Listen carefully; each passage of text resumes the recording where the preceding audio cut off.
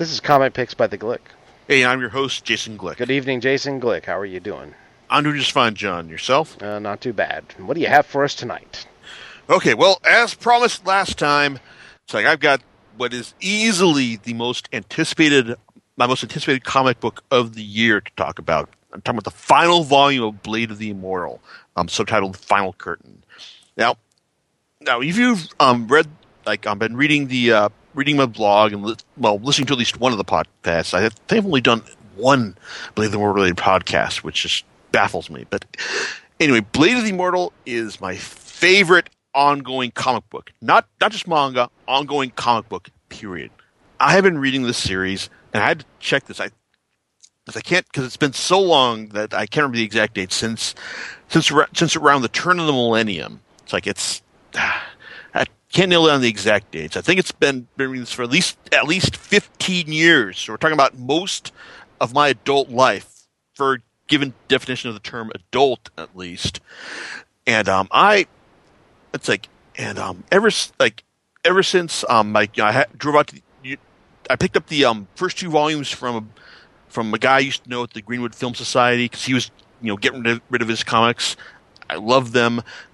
And then I remember driving out to the Universal City Walk to get the second volume of On Silent Wings Part 2, because god damn, I wanted to know how that arc ended. I didn't know about any closer stores near me, and I hadn't actually got the hang of ordering things on Amazon. Yeah, this is back in turn of the millennium, man. It's all that weird internet stuff was just foreign to me at the time.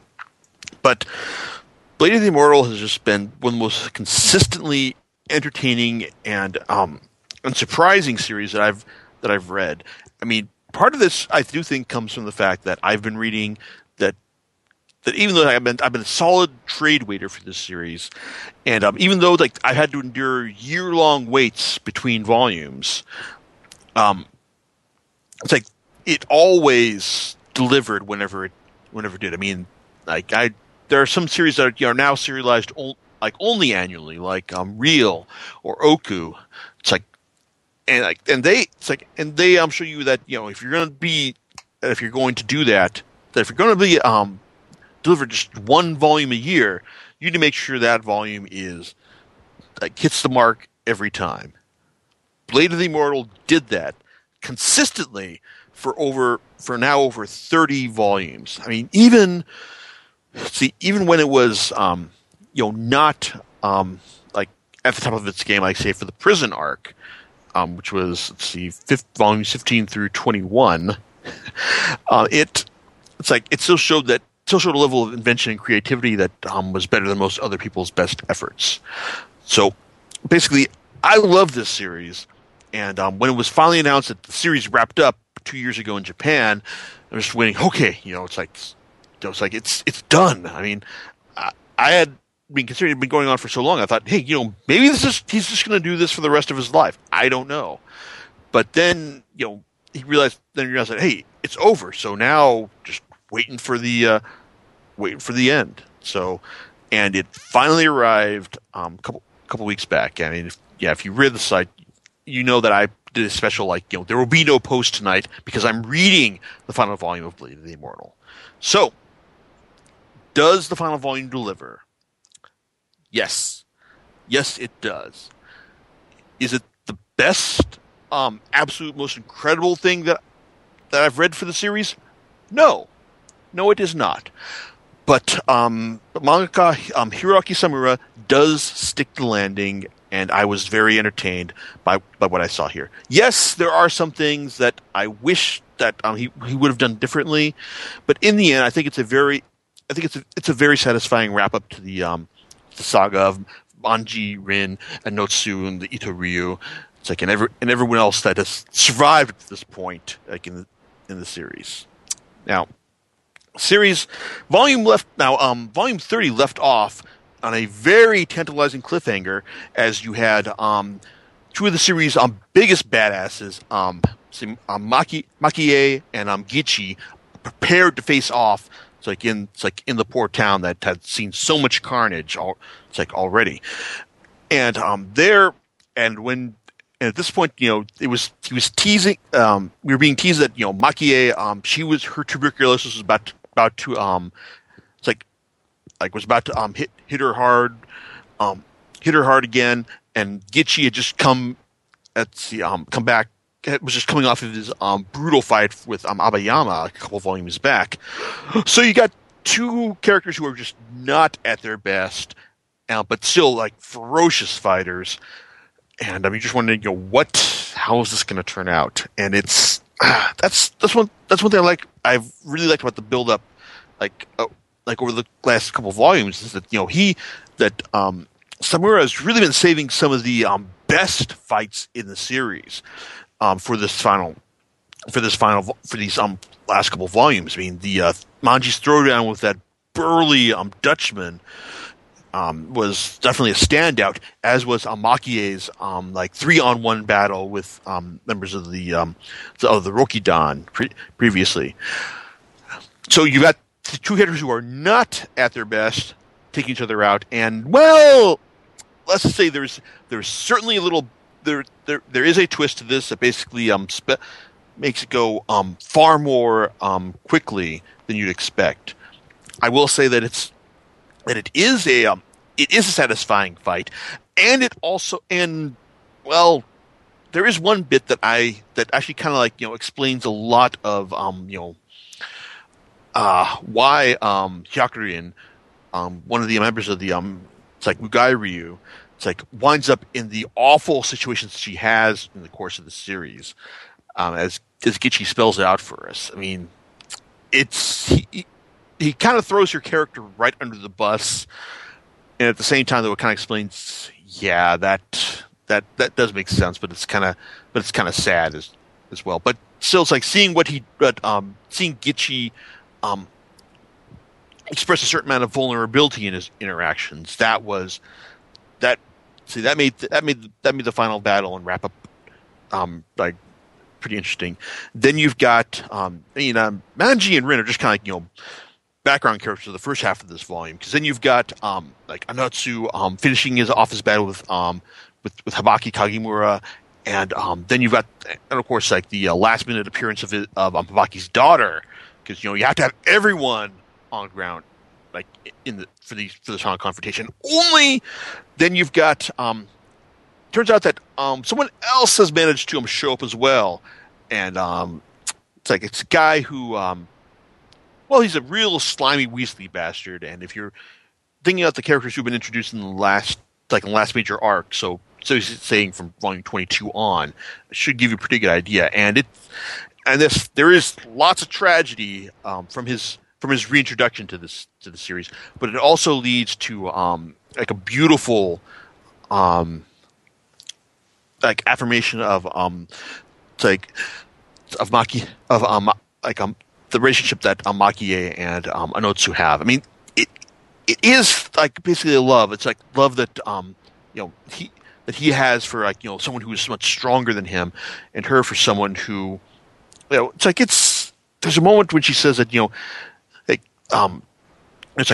she says, I don't want to be I will stay by your side until you become stronger than me. And at one point, I know she asks him this again. He goes, no. It's no, I have not become stronger than you. So and sometimes it's Makie says, it's it's nice. You still need me by your side. So that back and forth between Anotsu and Makie was beautiful, as was her final battle in this series, which is amazing to behold. Even up until the point when her momentum is stopped. That's all I will say.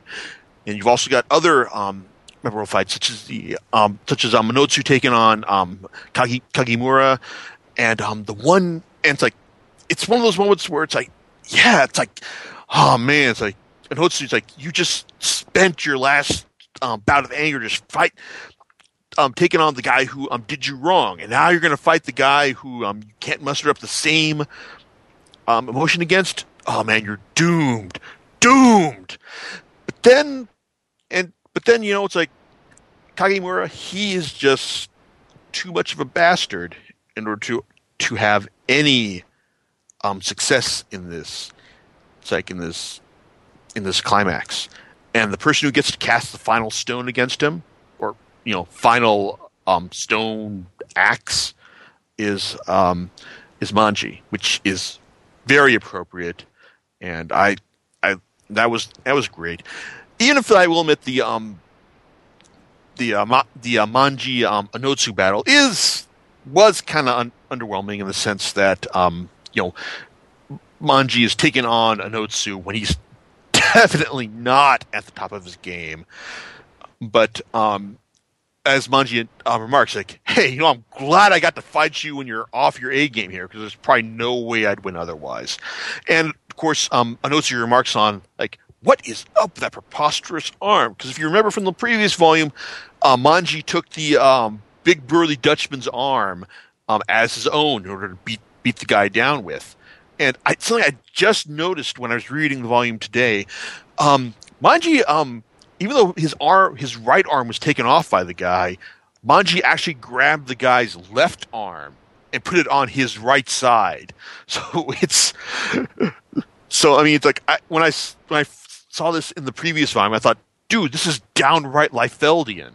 And then when I was realizing that it's like the anatomy is just completely off, like that's even more Liefeldian than Rob Liefeld himself could manage. So yeah, it's ridiculous, but I've gotten used to it. And then you've got the Anotsu's, he's has a final send off, and when he works to get on the boats that are heading to China. But Rin has one last thing that she needs to say to him, as well as you get to find out why he actually wanted Manji to show up at this battle as well, because he has a very specific task for the character. So all of the fighting and resolutions and recriminations of the showdown in the seaside town, really extremely well handled. Then you get start getting to the extended epilogue, because first the series that runs as long as this did, you need like say about 50 or so pages in order to sort out all the it's like what everyone's up to after the end of the series. And a lot of it's fun. Everyone who is still alive at the end of the series, even if all the popular characters that are still alive at the end of the series get their own epilogue. So that was cool. And then you also get and then you get down to the final bits with Manji and Rin. Rin, it's interesting to note that she wanted that Renzo, the kid she tried to get off the cycle of vengeance, but failed to. He has his own thoughts on her situation, and it's interesting to observe in the sense that she was completely beholden to the cycle of vengeance. It's like she wanted a better life for people who weren't in her situation, but in the end she wasn't able to quite secure that herself. But we do learn that she did eventually marry, have a family, and have descendants as well. That's because the final part of this series picks up in the Meiji era with, I guess it's probably not too much of a surprise to say that Manji does survive all this, but at the same time he's kind of it's like he is still very much the same that we found when we found him the first time. Still just living on the margins, trying to scratch out a living, but now that was an era where swords are outlawed, and he realizes that hey, like all the stuff I did those 90 years ago didn't matter all that much. And there is an encounter that helps square the series with its beginning. That and I guess this is the source of my one major issue with the series, in the sense that The series did start with Manji trying to forsake the sword and protect someone with his body or just his bare fists. Now he's being asked to do the same, but at the same time, though, I would have liked to have seen this little plot point just wrapped up immediately. Just if only for my selfish fanboyish peace of mind to know that hey, maybe that Manji had moved beyond what he like someone who would live by the sword. That maybe like with his immortality, he would basically like grow and learn. It's like even if it took him a while, that he would eventually he would accrue some measure of wisdom for having to deal with life in situations. In the end, he still kind of remains much as he is in the series. Kind of like I'm not saying it repeats itself, but it ends on an interesting note. I mean, overall, it's like I liked it. I mean, reading it again, I mean, there wasn't anything that really shocked me, or in the same way that Rin's encounter with Anotsu did early on in the series. But overall, it's like for telling a 19-year-long story and all the growth you can see the growth the guy underwent that Summer underwent over the course of his run. I mean, dude is not the same storyteller that he was at the beginning, and he's still stuck. I still think he's stuck the landing. It's like maybe it's not the it doesn't. I guess I was expecting this. My hope was that this would be this would tell me this would be like, oh, Blade of the Immortal Volume 31, easily best of the year, no problem. But I still think it's probably going to be worthy of a spot in the top 10. It's like if nothing else, because it's like I said, it was still a satisfying ending, and it had a lot of little stuff in there to recommend it as well. It's like, hey, if all series endings were as good as this one, the world will be a better place. That's definitely for sure. And not quite done with this series because hey, I mean, I could have gone and reread all 30 volumes before doing this, but fuck that. I still got all my stuff from WonderCon that I'm still reading through, and then there's all the stuff that's arriving each week from Amazon, because of course.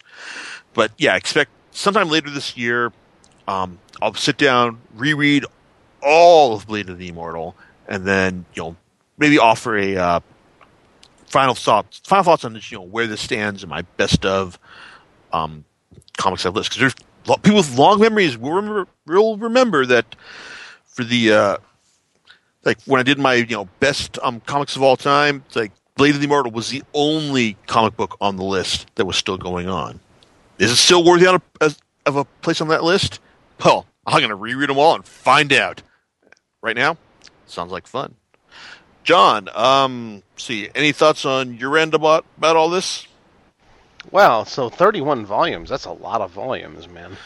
It's the exact length as Slam Dunk, I believe, right now. But also, it's less volumes than, say, Oh My Goddess, Vagabond, Berserk, 20th Century Boys, if you want to get...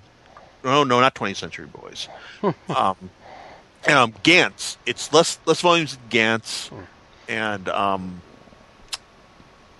yeah. It's like, in fact, I think it's probably going to wind up being less volumes than JoJo's Bizarre Adventure, assuming Viz keeps putting out the series. But yeah, Blade of the Immortal is definitely one of the longer series that I followed. And like I said, I'm glad that it ended, because, it's like, because it speaks to that the creator was able to end it on his own terms rather than say because sales dictated it. Yes. So, well, it's better to end a series on your own terms, I think, than having to be forced to end it. Absolutely. All right. So, for the next podcast, what do you have in store for us? Okay, we're going set the Wayback Machine for a series that most people thought would that most people were probably not expecting to ever see print again. And unless something else happens unless I decide to drastically change my mind, I'm going to be talking about Alan Moore's Miracle Man. All right, and we'll catch you on next time on Comic Picks by the Glicks. All right, later, everyone. All right, bye.